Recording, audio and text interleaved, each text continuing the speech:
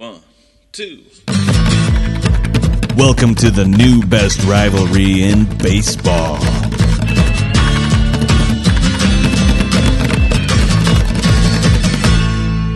Hey, welcome back to another episode of 90 Miles Podcast. It's a great day in Cubs land here as they continue to sit on top of the division. It's nice view from up here. How's the view from down there? Actually, it's pretty dang good considering everything. Losing games that you really shouldn't, but you're still within that. Couple games of the supposed 2016-esque Chicago Cubs. Yes. Yeah, right. Yes, they are. Yes, they are. Yeah, well, keep playing those sub 500 teams. We'll see where it gets you. We'll dig into that. We'll talk a little bit about some of that, the schedule and so on, since you like to keep bringing that one up. But in any case, so we were just saying about, maybe whoever's team is ahead of the other team should open the episode. And I said, I don't know if you want me opening every single episode this season, but it's fine if you want. But I thought maybe we should trade off a little bit and. Yeah, well, rest assured you wouldn't be opening every episode. In fact, if it's anything like last season's first half, it'd be me opening the whole time. The second half, you would have gotten to open quite a bit. But at the end, I would have been opening all winter long, which would have been really nice. Yeah, all spring. If you think about it, really, because the Brewers did win the division. It's a new year, a new season, so right now... less excuses for the Cubs this year. Who's hurt? Nobody. Have fun with that. Oh, yeah. Well, what's your excuse? Schedule? We don't have any excuses. Schedule? There's no need to make an excuse yet. Luck factor. Oh, okay. Bad luck. No, tough schedule. That's about it. And it's not really an excuse. You're going to get that schedule, and I'm going to love listening to you about it the whole time. Okay. All right. I meant whine about it. Sorry. It's kid-friendly. Yeah. Well, we can beep that out. Yeah, we might. Yeah, we might because... Well, you started the crap talk before we even got into the episode today. You put me in a bad mood. This is all your fault. I know. It's all your fault. I know. There might be more beeps before this episode's over. I'll beep you. That could be taken a lot of ways. Never mind. So anyway, we're going to cover some stuff this week. We got tweet of the week. We got some previews to do, predictions to do, and an essential breakdown like always. We did do an episode wrap covering the Cubs-Brewers series over the weekend. I sound pretty crabby in it, but really in review...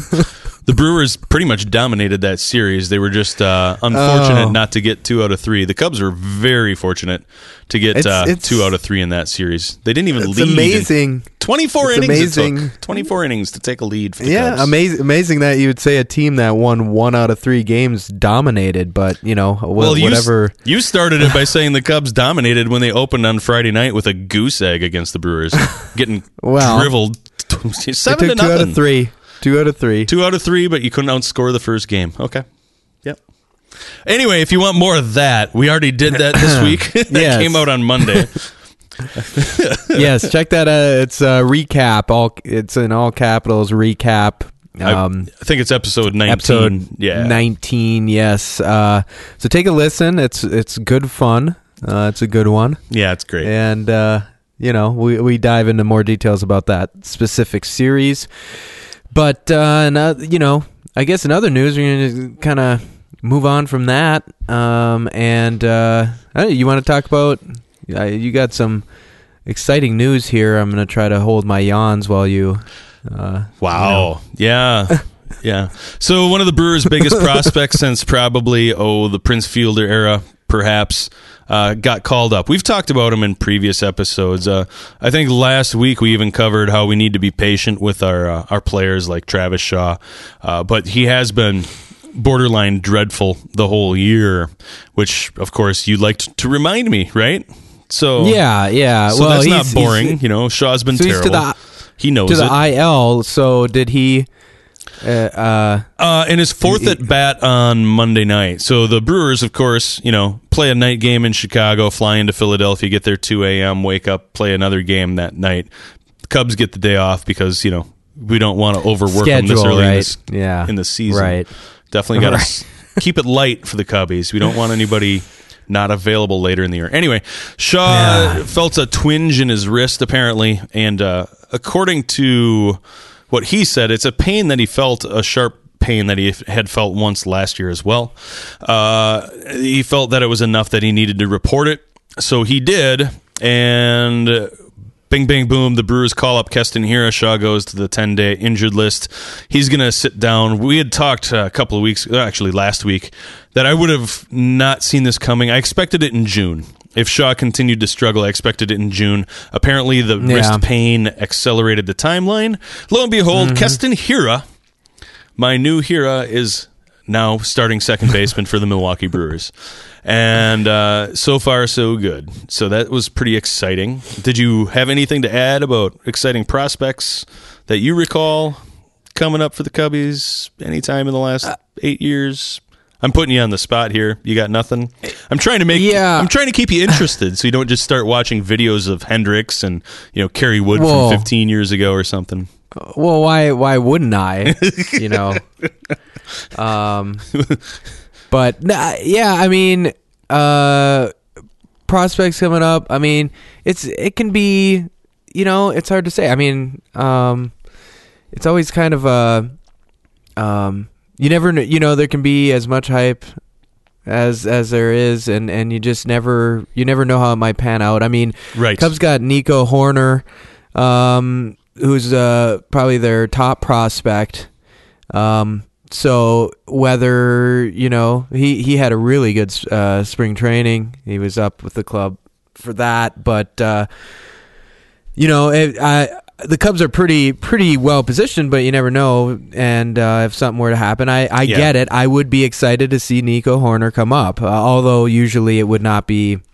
Most cases, it's not for a good reason. No, and this is an example where it is not a good reason. If that wrist has been bugging Shaw all season, that explains a lot. Yeah, if that hasn't been the case, then you have to be concerned about him. It reminds me a lot from my side of what they did with Corey Knebel last year.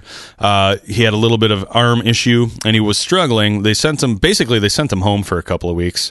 When he came back, he was a totally different guy. He was back to the Corey Knebel of 2017. But with Shaw, I don't know if that's going to come back or not. Shaw's always been in that kind of 250-ish kind of range. I'm not looking at his specific numbers. Keston Hiura, and here's the issue with Shaw. If Keston Hiura does even 3/4 of what he was doing at AAA, there might not be much room in this infield for a Travis Shaw unless he catches fire. Now, the thing about it, injuries are going to happen. The season's going to have its fluctuations. Keston Hiura, just for informational purposes, was hitting .333 in 37 games, had 11 home runs at AAA San Antonio. This isn't AAA Colorado Springs, Cubs fans. Back when Milwaukee had a Colorado, AAA team as recently as last year. He's doing this down in a different league. I saw him play last night. He came up. Some fun stuff happened. In the background, I tweeted this out too, and you can follow me at Brew Crew Winning on Twitter. He, in the background of his first at bat, you can hear Philly fans because Philly fans are going to be Philly fans. We swing the bats up here, and after he takes like 2-3 pitches, the following pitch, Hiura hits 103 mile an hour line drive right back up the chute, hits Jared Eichhoff, the Phillies pitcher, square in the rear end, and it bounces to third base. That's how he gets his first career hit. So Philly fans being funny. It is funny. It's really funny. It's like, hey, Philly fans, we swing the bats down here too. Whack. Yeah, 103 mile an hour exit velocity, square in the butt. The good news is I hate seeing people get hurt. Eichhoff took it where he's probably thickest, and he was fine. Yeah. Just a big bruise there probably for a while. Yeah. But still, to do that with Philly fans yelling at you, your first career at bat, it was pretty cool. It's one I'll remember for a long time. He did have 2 base hits in the game. Average exit velocity on his base hits, 105.1 miles per hour. So the kid can absolutely drill the ball. We'll see how he does. But that's kind of the big exciting news that happened, since our Monday drop episode. Today's only Wednesday. It's kind of amazing that much happened in between there. But that's what's going on with Keston Hiura, and it's gonna be exciting to see what he can do. Yeah. I hope that wasn't too boring, No, it wasn't bad. I zoned out a couple times, and but not too bad. Not too bad. Better than fielding percentage. Oh, so. Okay. Well, Philly fans help too. They talk a lot of trash. Well, that helped. And giving me a chance to mention Nico Horner helps too. So. Well, we got to keep you involved. We don't want you to zone out. So. Why don't you take over? So. Tell me a little bit about what's been going on with the Cubs, over recent history here. Not that I really want to hear it, but I know you don't want to hear it, but I'll keep you involved. Don't worry. I'm sorry. What? So since April 15th, the Cubs have gone 20-5. So that's pretty good. Yeah, it should be 19-6, but whatever. Oh, 19-6. Yeah, that's so much worse. Well, yeah, that 15-inning game. Whatever, man. Anyway, continue. Cubs would still be ahead of the Brewers even if they did take 2 of 3 there. But in any case, we've talked about it. Winning series is more important. Somebody tweeted at me the next day when I was taking what you called my crab nap, I guess. Never mind that I was busy on Monday, but I was crabby and napping. That's what was going on. Sure. I think you were crabby and napping. That's what I say. But I'd never admitted if it was true. Oh, okay. Well, in any case, yeah. So that's there's been a lot coming together for the Cubs all the way around. Really good things. Hendricks has been incredible. I mean, I his last 3 starts, 9 innings pitched, no runs, 3 strikeouts, no walks. 8 innings pitched, no runs, 7 strikeouts, no walks, and then 8 innings pitched, 1 run, 7 strikeouts, and 1 walk. Sounds really boring. 1 walk. Sounds really boring to watch. No, it's great. It's great to watch. He's an artist there, Yes. Painting. Yeah, I get it. Yeah. Efficient. I mean, that's 9 innings, 8 innings, 1 walk, and 1 run. That's a good stretch of 3 starts there. So no doubt. And then this was on Twitter. I saw this. This is Christopher Kamka. He's on Twitter.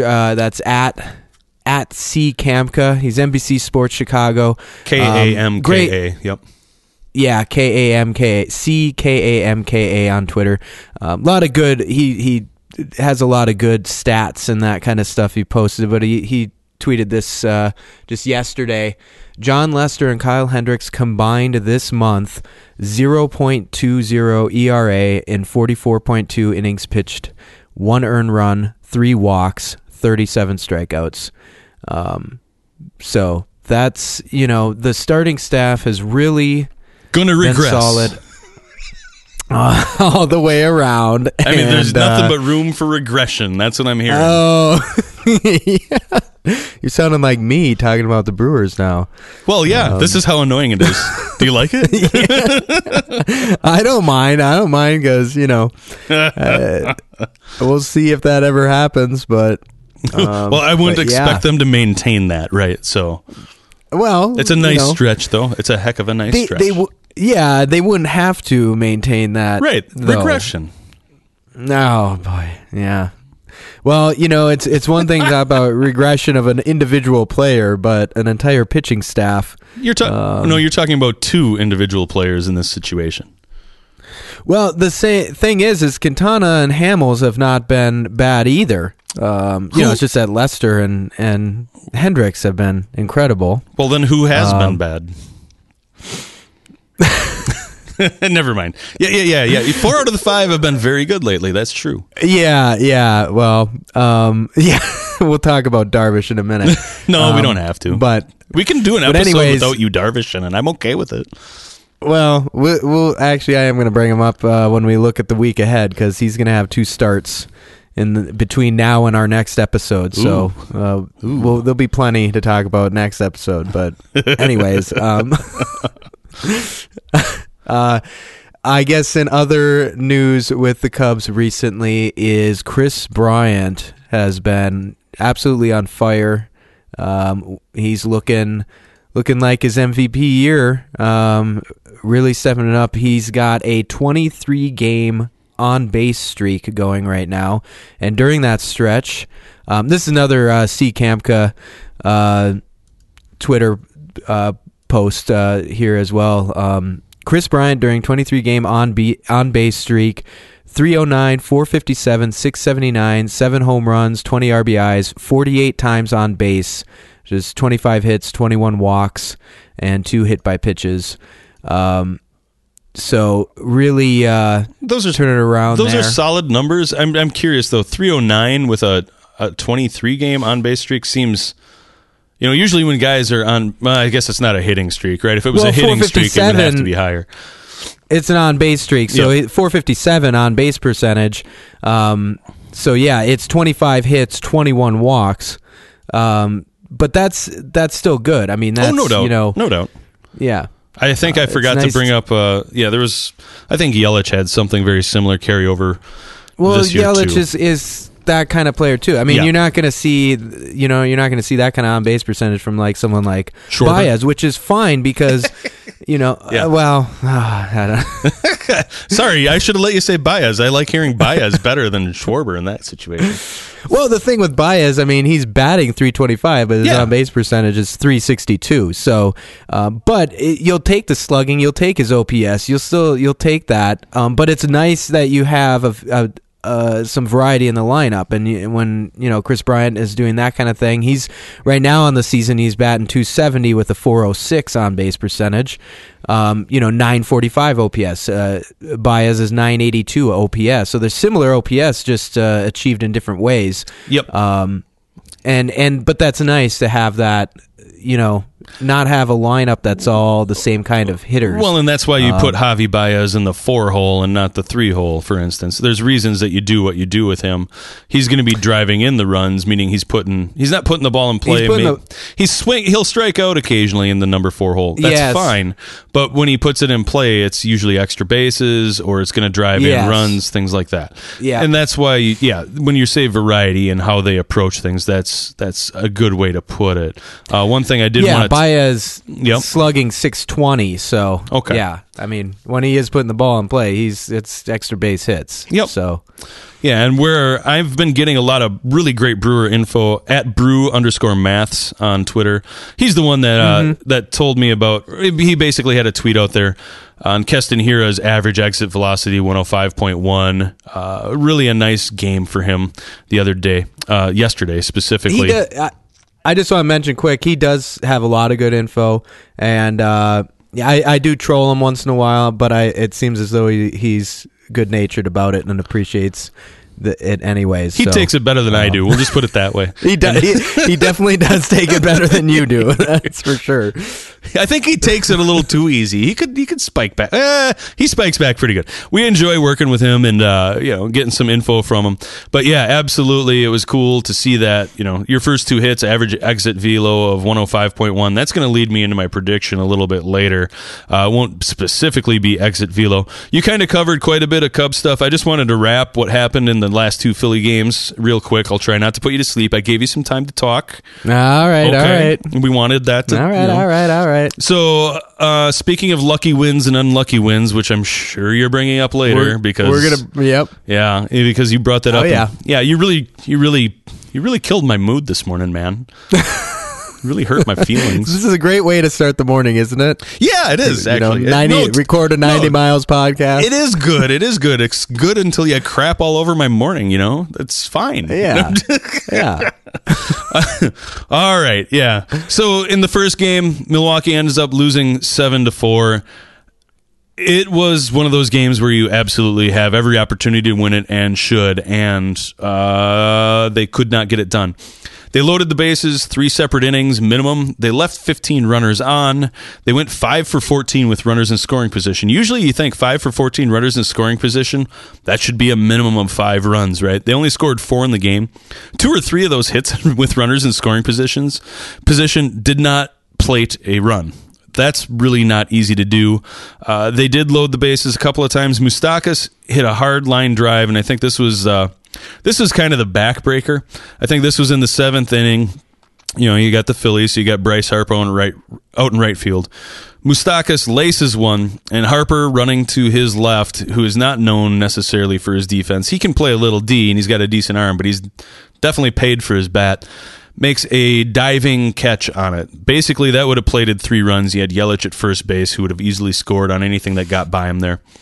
Just one of those ball games where nothing breaks right. There was a double play with nobody out, grounded into with the bases loaded, where it was a hard grounder to third, and, well, it was kind of with the bases loaded, Kane broke for home because you have to.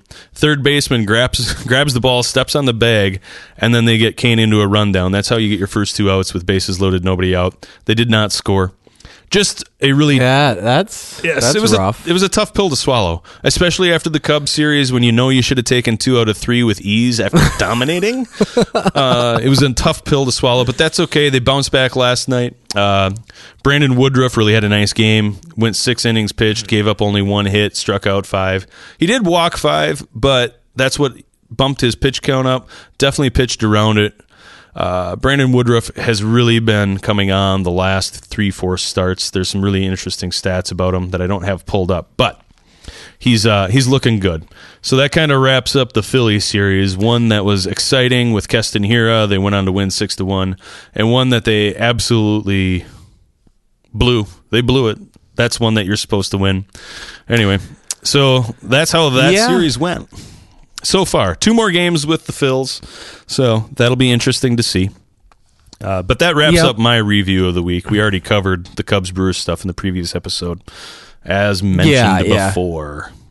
Yes. So I think we should get into the tweet of the week. Before we do so, I did want to mention, if you subscribe, and you are subscribed by July 10th, 12 a.m. Central or 12 p.m. Central? Anyway, July 10th. 12:01 a.m. Okay, so just after midnight, July 10th. As long as you are a subscriber, we are doing a giveaway, no purchase necessary. We've got some awesome team gear, included in it. It could go all the way up to some really cool signed memorabilia. Go to the website, 90milespodcast.com, and check that out, please. It's all for you guys, the listeners, and gals. Yes. There are gal listeners too. So whoever's listening, get signed up. Yep. Yes. So do that sooner rather than later, so you can keep up on all the good stuff going on as in the meantime as well.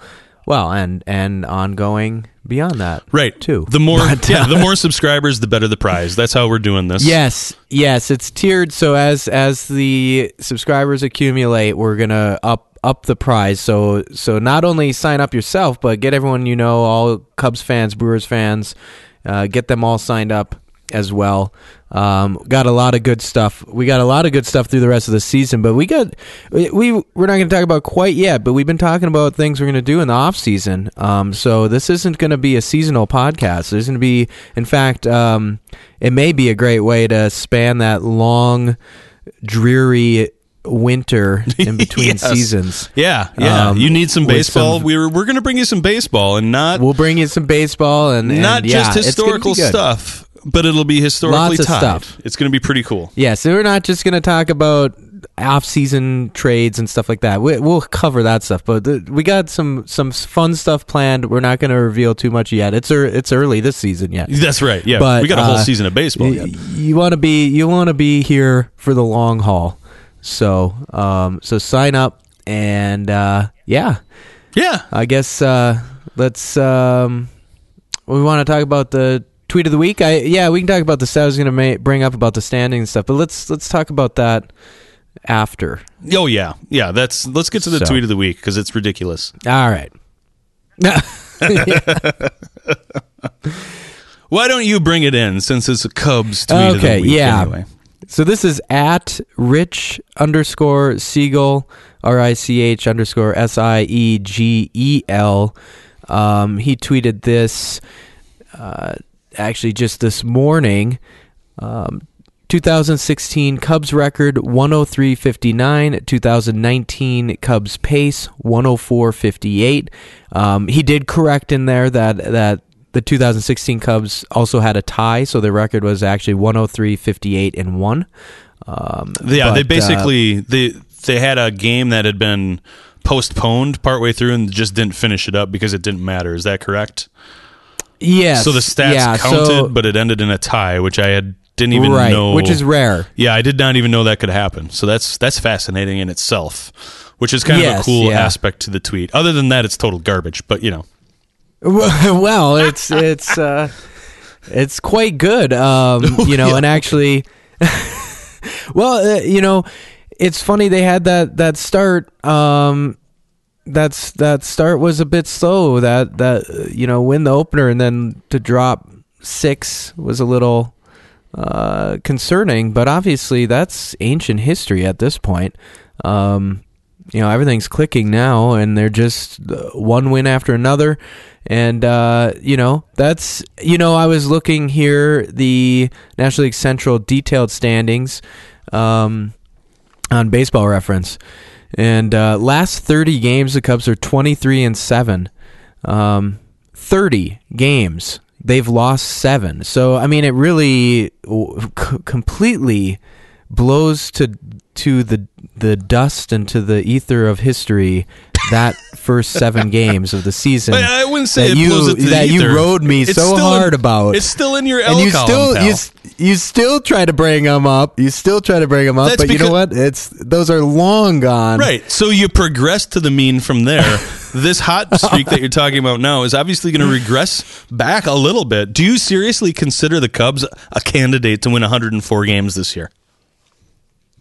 Well, a candidate. I don't know. You don't consider know. him a candidate. I consider him a candidate.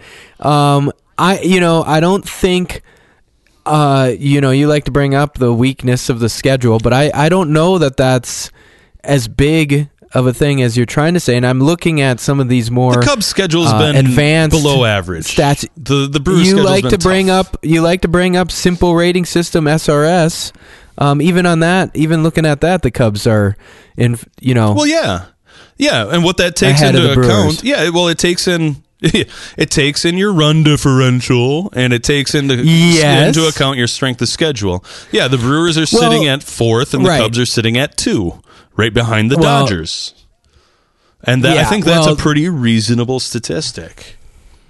No, it is interesting, and that's fine. And the other thing here, they have the Pythagorean win-loss, which is expected win-loss record based on the number of runs scored and allowed by the team. So run differential. It's purely run differential. It doesn't account for anything else, which is why it's kind of flawed. Yes, but it's an expected win-loss record. So what's interesting about that, they have another stat, and it's called Pythagorean luck. The difference between the actual win-loss and the Pythagorean win-loss. It essentially, they're saying a team that is not scoring a lot more runs than their opponent, basically the difference in that, they're almost like wins that are kind of lucky wins. It's kind of like, and they literally call it luck, which is, I think, hilarious because you hate that word.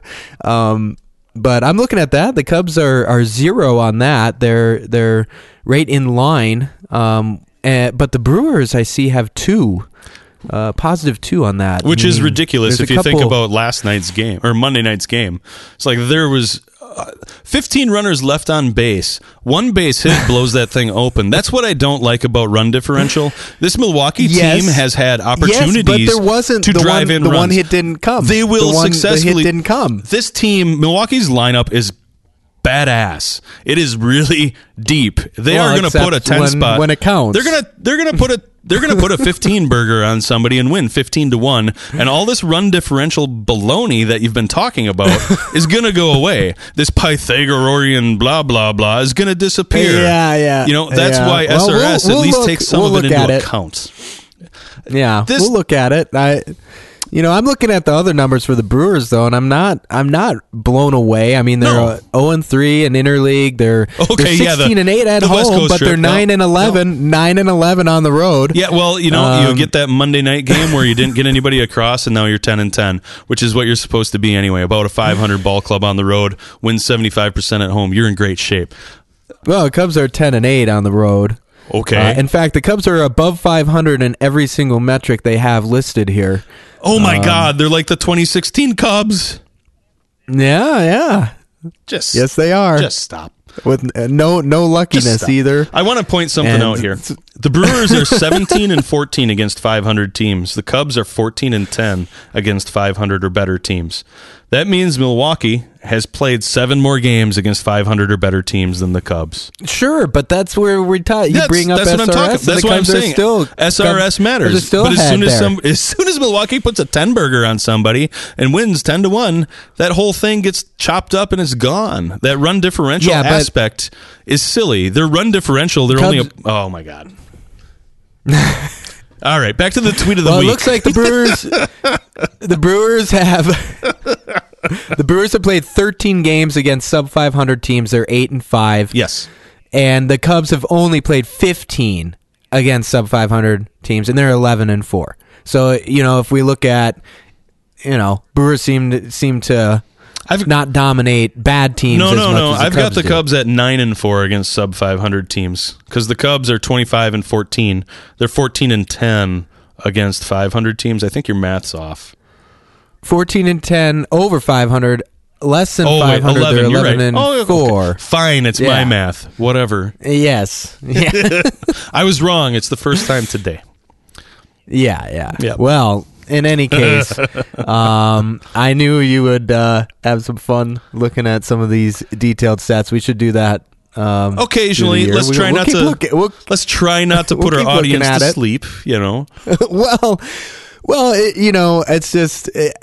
We force each other into these positions because you'll bring up, the schedule's weak, blah, blah, blah. And it's like, okay, well, let's take a look, a little more detail. Mm-hmm. So there's no option but to go down the rabbit hole. And when you go all the way down and you come out the other end, the Cubs are the better team. So they have the better record. It's fine. We could have started with they've got 5 less losses and we would have been in the same spot. We could have just done that.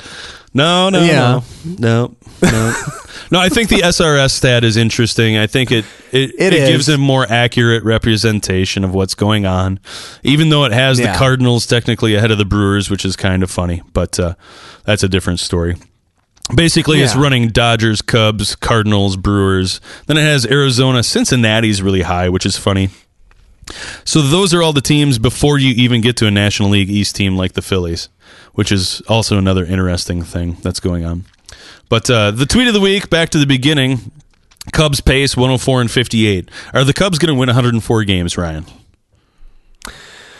Probably not, because obviously that pace doesn't consider, again, the shift in schedule. They are going to face, stronger teams. They're going to have some stretches with less days off. So, hey, I'll be a little realistic on that. Probably not. That might be the most realistic thing you've said since we started this podcast. Okay, that was hyper. But you never know if Darvish turns it around. Oh no! Assuming injuries, don't come up. You never know. Yep. You never know. You do know. You do know. We all know. The Brewers and Cubs are going to be somewhere between 90 and 95 wins each. That's how I see it. That's how I predicted it to begin the year. Maybe I gave Milwaukee 96 and Chicago 94. I don't recall. But the Cubs pace, it's cute. It's a cute tweet. That's all it is, though. Okay. All right. We'll have to let Richard know we used that tweet. Anyhow. Yes, we will. I was gonna bring something else up today. Oh. Little bit of a bombshell for you. Oh God, I forgot. Is it real? It's a real bombshell. Yes. Even with my crabbiness, are you sure you want to do this right now?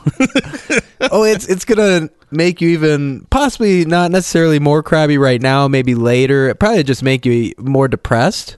But wow. But I gotta bring it up.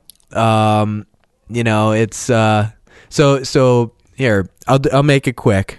Actually, it's May 15th today, so 16 years ago, my dad passed away, and it was a weird day. It was a weird situation. The Cubs played that day. He watched the game, and they were playing the Brewers that day, and it ended up being a 17-inning game that the Cubs won 4-2. Wow. And and he we had a restaurant at the time, and he was supposed to make the run to pick up stuff for the restaurant, but he watched the whole game and did that a little later than he normally would, and then brought everything in, and it was a later evening than normal, and then on his way home, actually, because he had a seizure condition. He had a seizure and was in a car accident and passed away. And the last game my dad saw was a Cubs-Brewers game, 17 innings that the Cubs won 4-2. So wow. Had that game maybe not run so long, if the Brewers would have laid down somewhere in there. Oh, no. And I'm making light of this. I know everyone's probably like, Jesus, kind of dark, but you know what? My dad would have thought this was hilarious because he had a good sense of humor. I just want you to know, I did.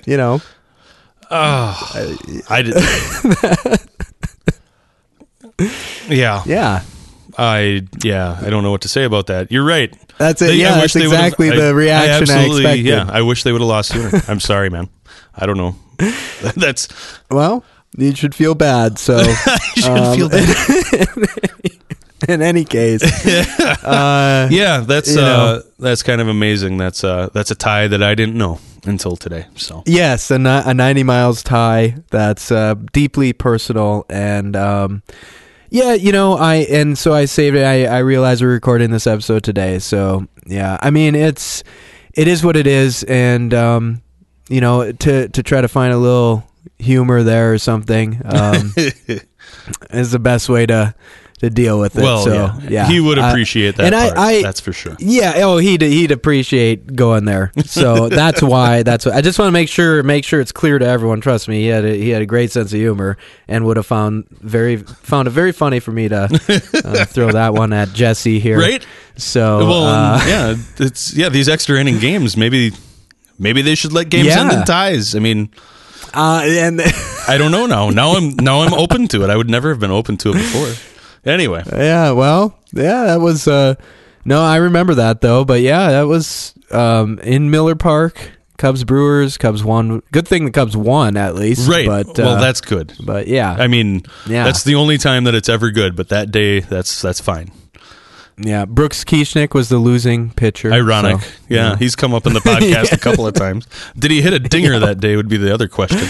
Let's take a look. Probably not. If he was pitching in the 17th, 18th inning. Yeah. He did get a hit. Okay, yeah. Well, there's another 90 miles tie. Brooks Kieschnick, came up with the Cubs, didn't cut it, so the Brewers took him because, back then they'd take all the help they could get. So... Well, and as you know, I mean that was a pretty emotional season for me. The 2003 Cubs. Yes, that's the same season. Very close. Yep, that's the same season I started watching at your apartment with you, and yes, yep. Yeah, I did. I do remember that very well. I remember that time period pretty well. I know I never did get to meet Gint, which is something that I do regret. But we weren't as tight then as we are now. No, we were just getting to know each other quite a from bit. College. Yeah, but yeah, and I'll probably, I've been thinking I probably should do a blog post detailing that season and that year for me and the Cubs. I mean, that was quite a year. But yes. But yeah, I just thought I'd bring that up. I thought I'd save it for today, given that today, 16 years ago. So yeah, I didn't, that's, so now you should feel bad, for being an a-hole now and then, and being all crabby this morning. Great. Thanks. Yes. Thanks for your, the guilt of your dad's death on my shoulders today. I appreciate that very much. Yep. I thought I'd throw that on there too. on top of the Brewers sucking. So there's that. Yeah. All right, so previews time, huh? Yeah, let's just jump into the previews. Sure. Yeah, no problem. Right. So yeah, what's coming up? Well, I hinted at it earlier. The only thing I was going to mention is that between now and our next episode, Darvish has 2 starts. Ruh-roh, Shaggy. One of them is actually interesting. The Cubs play the Phillies next week, and it's looking like the likely matchup would be Darvish versus Arrieta, which is quite interesting because if you think about it, I mean, in a sense, Darvish replaced Arrieta in a way. So yeah, who would you rather have? Should be, well, I guess we'll see. I guess we'll see next week. Okay. Yeah. No, I don't know. I miss Arrieta. He was great, just all around. Obviously, he had an exceptional run there as a pitcher, but I just liked him as part of the team. He is, personality wise and everything. He just fit in there, and it's just too bad, and I think that's his agent. Which actually, Boris, he's been losing clients. I thought I saw something about that. I think, that Gio Gonzalez canned him and signed with the Brewers, for example. So yeah, and I don't blame them for cutting ties with Boris. I know. Now, I'm not necessarily all on ownership side here on everything either, but at the same time, there's got to be a market, and if teams want to win, which many of these teams, there's been a lot of this talk about teams are trying to lose, blah blah blah. I don't really believe that. I think they're trying to adjust to how you need to win in the future, which means with youth, with a budget, executing within said budget, and it's going to take. It's going to take some changes in the CBA for the players to be happy, which is understandable. But in the meantime, teams like the Brewers are doing what the Brewers need to do. They're signing guys to one-year deals. Well, teams like the Cubs are taking a year out of free agency, so next year they might be able to do something again. Plus, if you look at how the Cubs are performing, they're performing fine. Maybe they didn't really need all that much, and all of us as fans... No, they didn't. Yeah, all of us as fans... All the fans that were saying they needed Bryce Harper and, Yeah, I'm perfectly happy without Bryce Harper. Bryce is worth the contract if you're an owner. If you're a general manager, it's a lot more arguable. He definitely puts butts in the seats. There's no question about that thus far. But that's true. There are people out there saying he's not worth the price. Well, if you start looking at OPS and some of the other numbers and how he drives and runs, he might well be worth it. The other side of that coin too is he's just in a slump, perhaps. Is this the future? Yeah, is this his new mean? Because if this is his new mean, that's just going to mean a lot more people aren't going to sign dudes to that kind of contract. Anyway, we totally tangented there. Yeah. Continue. Well, I think, I wonder if the sort of atmosphere of the market and with players signing extensions and everything that you got going on now, if that had aligned back a few years with Arrieta, I think Arrieta stays with the Cubs, or if Arrieta just has any other agent. I don't think he really wanted to go.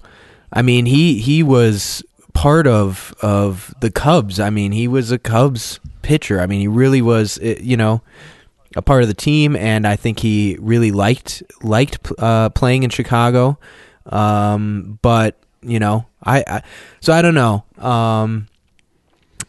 Well, I hear what you're saying. To answer your question, I miss him. Yeah. Yeah. Well, then I liked him on the Cubs, obviously. Yes. But it is what it is, and there's our favorite phrase. And I'm not gonna really I guess say too much more about Darvish, because we'll have plenty to talk about next week. 2 starts there, right? So the only thing I'd like to cap on that too is it seems to me that a lot of the rhetoric I hear from the players is they're taking X number of dollars for the union for the next guy that's coming. Even Grandal said I needed to take the highest value per year contract for the next guys and to honor the guys before them, and that's something to do more with the union than anything else. And that I think is part of something Scott Boras. You know what? I don't know the guy. I'm just guessing that is something he puts in the heads of his clients, and that's why you see a lot more of them, A, get bigger deals, but B, go through a lot more heck to get to those bigger deals. So that's just something I'd kind of thought about occasionally. I did want to touch a little bit on, for the Brewers, the preview. They got 2 more games with Philly, 3 against Atlanta, and then they finally get a day off, 2 against Cincinnati, followed by another day off. So this 10-game road trip, that's a real grinder, is going to slow down a little bit. In the meantime, the Brewers pitching staff has been much, much better over the last several weeks. I'd just like to kind of touch on it briefly. The pitching staff, the starting staff, Shasin's been better. We already talked about Woodruff. He's been excellent. Zach Davies is having a borderline career year thus far, and Gio Gonzalez, I think, is the glue that brought everything together, settled some things down. It allowed a guy like Corbin Burns to go to the bullpen, which in the long run, I'm still not in favor of him being a bullpen guy. I would like to see him develop because I think he's got 4 good pitches and can be a front end of the rotation starter. But in the meantime, for this season, a bullpen at the back where it looks like Hader, Guerra, Jeffress, and Burns isn't bad. It misses Knebel some, but that is a pretty solid bullpen. When Jimmy Nelson comes up, perhaps you have a guy like Peralta slide to the bullpen as well. Everything's getting deeper, and the staff has settled down. So that's not much of a preview. That's more of a review, but that's what I'm expecting is the Brewers' run differential, because we keep bringing it up, is going to start to increase because the staff is settling in.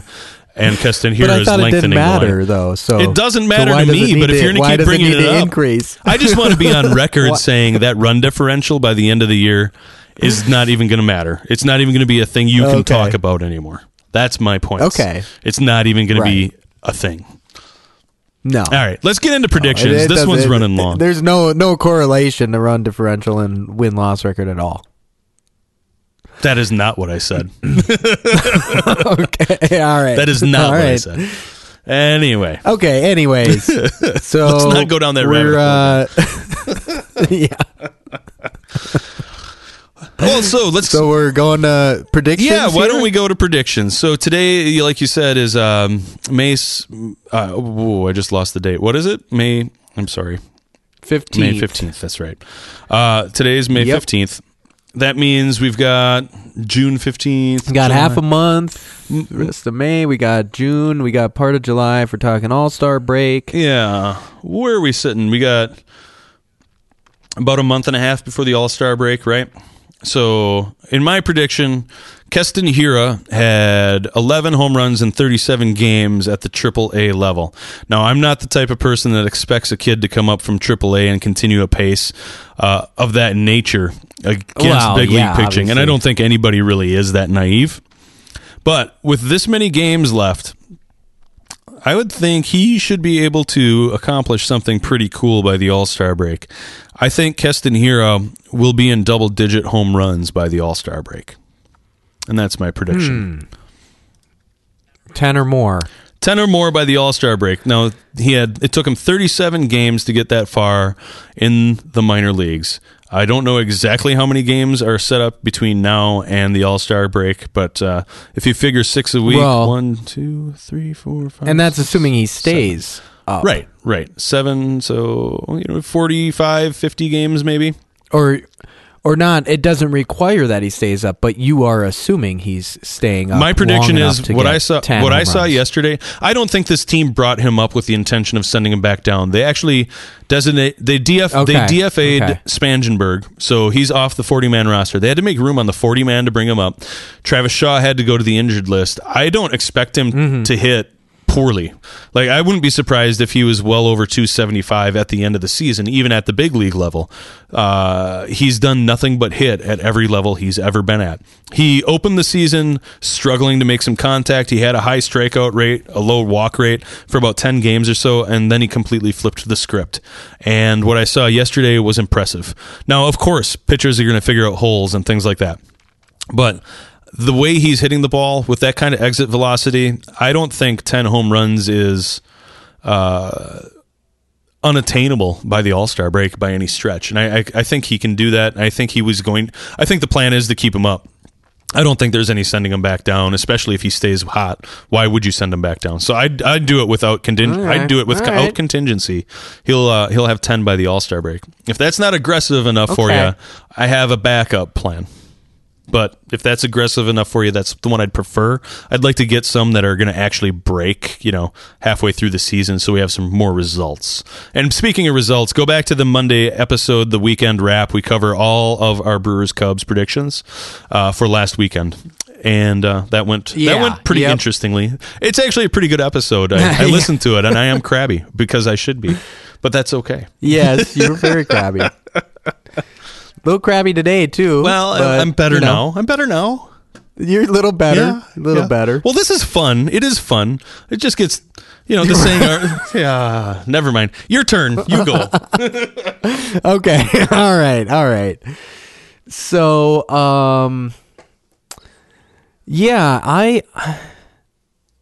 I'm trying to think. I've been trying to think of what kind of a prediction I'd like to make. I'm kind of leaning towards wanting to make a prediction by the end of the month. And okay. So we got half a month here. Looks like 15 games. 15 games. And I'm going to say in those 15 games,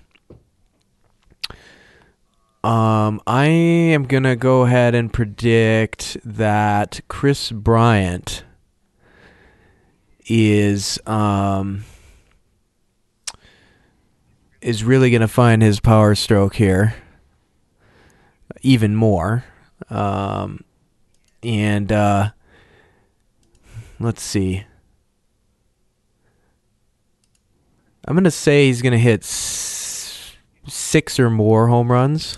So that's what? A home run every third game? A little better than? Yeah. 6 home runs in 15 games. How hot has he been this month so far? Well, he's got 8 home runs on the season. Yeah, but since May 1st. And we talked about, do you know? I mentioned earlier about, he's got a 23-game on-base streak going. He's been hitting .309, 7 home runs. Okay. In the last 23 game. That's pretty aggressive. I'm just trying to look at his numbers. You think it's bold? It's I gave you a hard time on Monday because that one turned out to be not really bold at all. But let's. Well, you didn't push it, so I. Well, now I got to be very careful because it's on me now. It's on me. Right. I've got to make sure that you are holding up your end of the bargain. I think picking a rookie out of AAA for 10 home runs by the All-Star break is bold. But that's bold for sure because he's not going to be playing every day. Especially later on. If Shaw comes back, he's probably, I would imagine, be a little more, plugged in here and there. But I let you go with that. That's fine. I mean, obviously this is very different. Let me go with it. But this is 15 games. 6 home runs in 15 games. I mean, it looks like in the last 14 games, he's got 14 days, I should say. So basically back to May 2nd, he's got 5 home runs. So you're basically expecting him to maintain his pace. Yes, essentially. Which may or may not be bold. It's up to you. I mean, can you put a contingency in there for me? Yeah, 6 home runs and something. You want to add something else to it, or do you want to just you want it 7 home runs? Well, I think 6 is pretty reasonable, but it's like a maintaining pace. Like, do you basically what you're trying to do is argue that he's going to maintain this pace for the entire month, which I think is possible. I don't think it's outrageous at all. But okay. Well, what if he ups it then? And what if I say 7 home runs? 7 feels better, but it's okay. I was thinking, his on base percentage over this last 14 days with that streak you're talking about and everything else is .529, which is ridiculous. You know what? Why don't you just have the 6 home runs? That's fine. Really? Okay. But. Yeah, I mean, that's one thing. I mean, the power has been coming. Right. But remember, I have... What was the one prediction I made before the season started, which actually, because Brian had a little bit of a slow start. It made me a little nervous, but what was the prediction? That's a good question. What was that? I don't keep track of yours. It was home runs by All-Star break. Yeah. 25 plus home runs, 25 or more home runs by the All-Star break. That I did that. That was actually episode 1. Oh, the very first episode, yeah. Very first prediction I ever made for this podcast was Kris Bryant would have 25 or more home runs by the All-Star break. So he, I'm still banking on that, but the pace needs to increase. You're almost hedging your bet with this one. I'll let you hedge. That's fine. Yeah, I am hedging. Yeah, because it's like, well, if you get right. 6 here, at least I get half of my Kris Bryant home run prediction right. Fine, hedge away. That's fine. I'll ride Keston Hiura all the way to the championship. No big deal. It's fine. Okay. All right. So 6 home runs by the end of the month. 6 more home runs by the end of the month.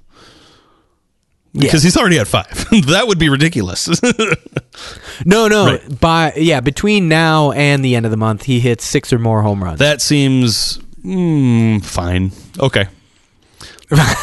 Okay. I would have liked to seen it paired with like 12 RBI or something where you have to do 2 things. But that's okay. It's okay. Do you want me to do that? I don't want to hear. I don't know. I don't know if I don't know if I want this segment to keep going. It's getting long. It is. Let's move on. We've got predictions from the last episode. Next week, you better bring it or go home, though. Let's do that. So there we go. Okay. Oh, I think it's a reasonable prediction. Let's move on, though. We want to get to the. Okay. We want to just do a brief NL Central wrap. We haven't done a whole lot. Yeah, just brief. Cardinals suck. That's true. Cardinals do suck, and they've been sucking a lot lately, which is awesome. Fun to watch. Which is just absolutely wonderful. 3-7 the last 10. Love that. Ouch! What happened? St. Louis. St. Louis. What is going on? Not good. No. Meanwhile, Pittsburgh has flipped the script on us a little bit. They've gone 7-3 last 10. Yeah. They still have a -37 run differential and a 3 over 500. So that tells you what run differential means. Anyway. Well, but see, that's where you can look at these other, other numbers. And yes, it is. That luck number. The difference between the actual win-loss and the Pythagorean win-loss is a +5. That's huge. They've won 5 more than they winning, technically should by that metric. Yes, they're by the run differential. They've won 5 more games, which is lucky. They literally use the word luck. The Brewers have 2. That's because the Pythagorean win-loss says that anyway, that's why I like SRS. If you look at SRS, Milwaukee's 4. SRS. St. Louis is 3, and Milwaukee's well ahead of them. So in the standings. If you go all the way down to Pittsburgh, their SRS, they're in the bottom 4 of the National League. They're -0.6. Yes. So -0.6. Pittsburgh's doing things they shouldn't be doing, which is something that I kind of talked about early season. Cincinnati and Cincinnati's mirroring it the other way. They got -6 luck, meaning according to according to run differential, they should be winning more games and they're not. And to me, that's just baseball to me, though. That's why these things are just funny. Well, sure, but I mean, that's still, SRS is 0.5, though. Right. And, their Pythagorean win-loss is 24-18. They should be above 500 according to run differential, but they're not. So it's interesting looking at that. And I guess that goes to show I was saying about that with Cincinnati. I mean, I kind of always thought they're a little better team than this. So I don't know. We'll see how that I just want to point out might turn around a little bit. Yeah, and I picked Cincinnati to have problems.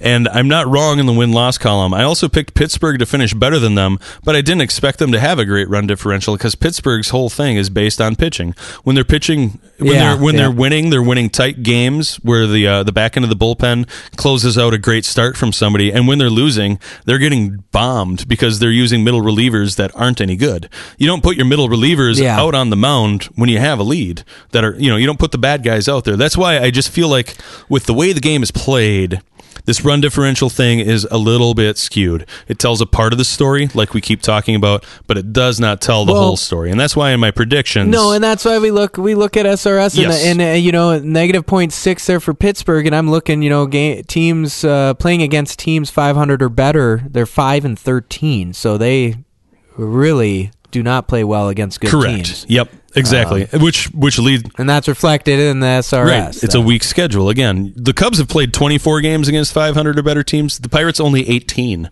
That's why I'm not concerned about the Pirates. I'm not terribly concerned about Cincinnati. Cincinnati is 10-19 against 500 or better teams. That means they've played a lot of games against 500 or better teams. Teams that are winning more than they're losing. Way more than Pittsburgh. Yeah, and that's part of why their record's lower. So I expect Cincinnati to come back up a little bit, and I expect Pittsburgh to go down. Theoretically, yeah. And in the preview, I didn't really talk about it, but the Brewers are about 10 games out from playing a whole bunch against Pittsburgh. They're 13 games out from playing them 7 out of 10 games. The Brewers' schedule is so weird this year. They're playing 4 against Philadelphia this week, and then they finish up the season series here next week.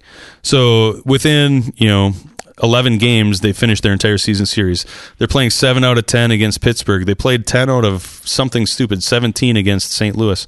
It's been very bizarre. There's been a lot of familiarity. But based on NL Central breakdown, I think things are doing what we think they were supposed to do. I look at this. Yeah, for the most these part. numbers look about right. Yeah. Yeah. You'll argue with me, but that's okay. No, well, it certainly looks right with the Cubs on the top there. Milwaukee in second, St. Louis in third. That's right. For sure. Pittsburgh and Cincinnati, whatever, But yeah, I mean, you look deeper in the numbers and they are reflective either which way. So, whatever it is. But at the end of the day, the Cubs are in first. With the same number of wins as the Brewers. Yes, 5 less losses. Fine, whatever. Yeah.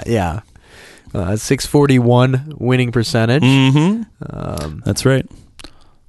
We're doing good. Yeah, overall, and we talked NL East just briefly last episode, not this weekend's episode, but before that.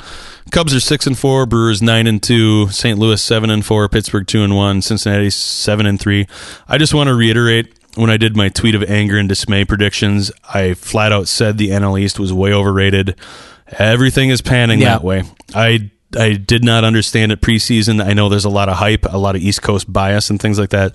The National League East is okay. It's a solid division, but it does not stand up to the Central.